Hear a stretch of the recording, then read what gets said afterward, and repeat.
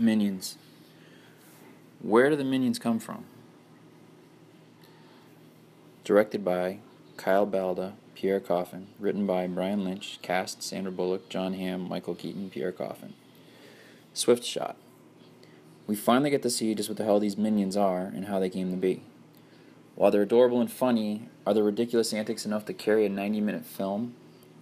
Yes, but there are definitely times where the Three Stooges slapstick comedy had me thinking, okay, enough already. There's only so much of that I can endure to keep my attention. Still, as I reminded a fellow critic, this is a film for children. It doesn't matter if I really like it. Did my son? Is the question. Yes, he was thrilled throughout, and we will definitely be adding this to the watch a million times rotation that every parent knows all too well. And the soundtrack was straight up groovy, so there's that. Since time first began in the primordial ooze, these little yellow weirdos have lived to serve a boss. Thing is, if you've watched the trailers, you know they have a hard time keeping a boss. And while we're on the subject of the trailers, because this was such a short film, sadly, many of the funny bits were revealed in the trailers.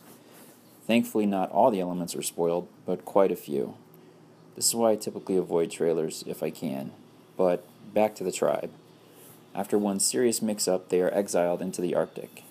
They are miserable without a boss to serve, so Kevin, Stuart, and Bob, all voiced by director Pierre Coffin, volunteer to leave the others behind to find a worthy boss to serve as loyal henchmen.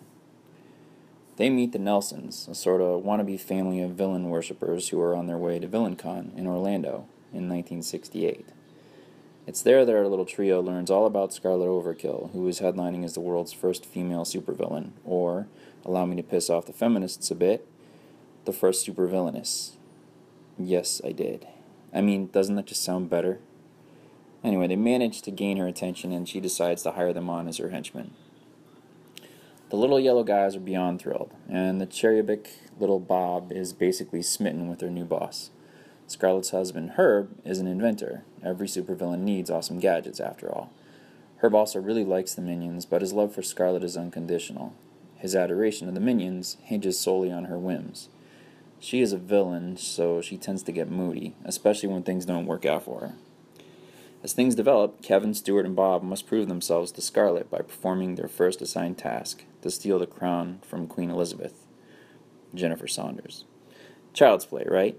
In typical Minion fashion, all hell breaks loose, and things don't exactly go according to Scarlet's plan. I already think the trailers gave away enough of the film, so that's all the more I will say on the story. Suffice it to say, it did keep me engaged. There's nothing exceptionally brilliant about Minions. It's a solid standalone prequel to how the Minions came to be. I really loved a few of the scenes, particularly when the Minions get their new toys.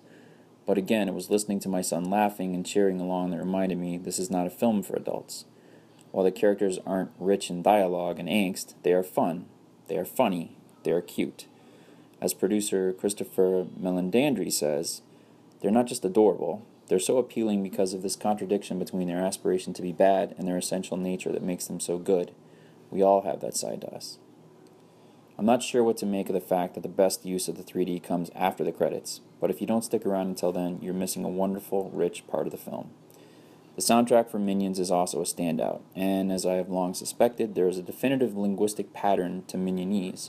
Pierre Coffin uses bits and pieces from many existing languages, and it probably won't be long before you start seeing Minionese on resumes on LinkedIn.